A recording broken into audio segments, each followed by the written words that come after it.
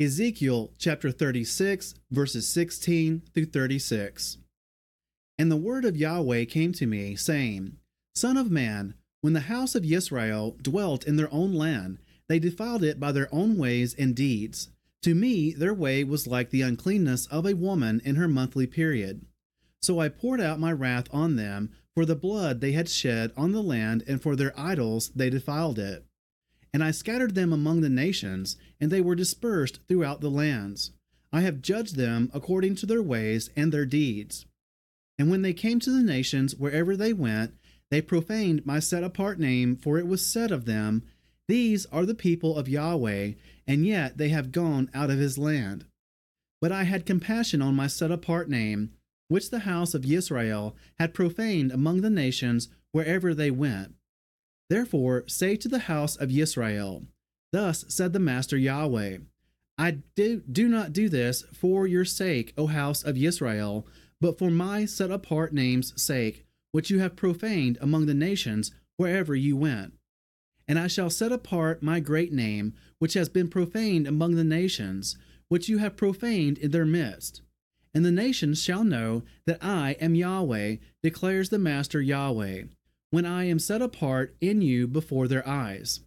And I shall take you from among the nations, and I shall gather you out of all lands, and I shall bring you into your own land. And I shall sprinkle clean water on you, and you shall be clean. From all your filthiness and from all your idols I cleanse you.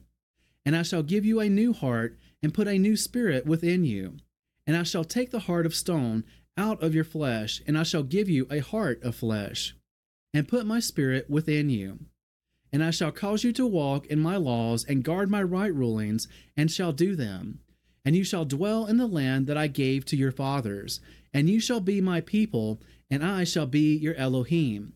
And I shall save you from all uncleannesses, and I shall call for the grain and increase it, and I shall bring no scarcity of food upon you. And I shall increase the fruit of your trees, and the increase of your fields, so that you need never again bear the reproach of scarcity of food among the nations.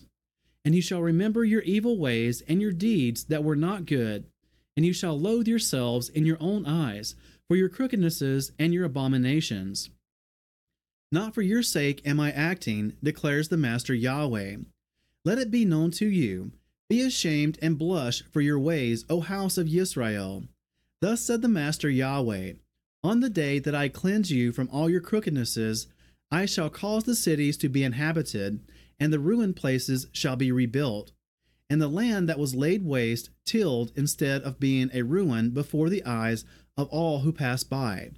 And they shall say, This land that was laid waste has become like the Garden of Eden, and the wasted, the deserted, and the destroyed cities are now walled and inhabited. Then the nations which are left all around you shall know that I, Yahweh, have rebuilt the destroyed places and planted what was laid waste. I, Yahweh, have spoken it, and I shall do it.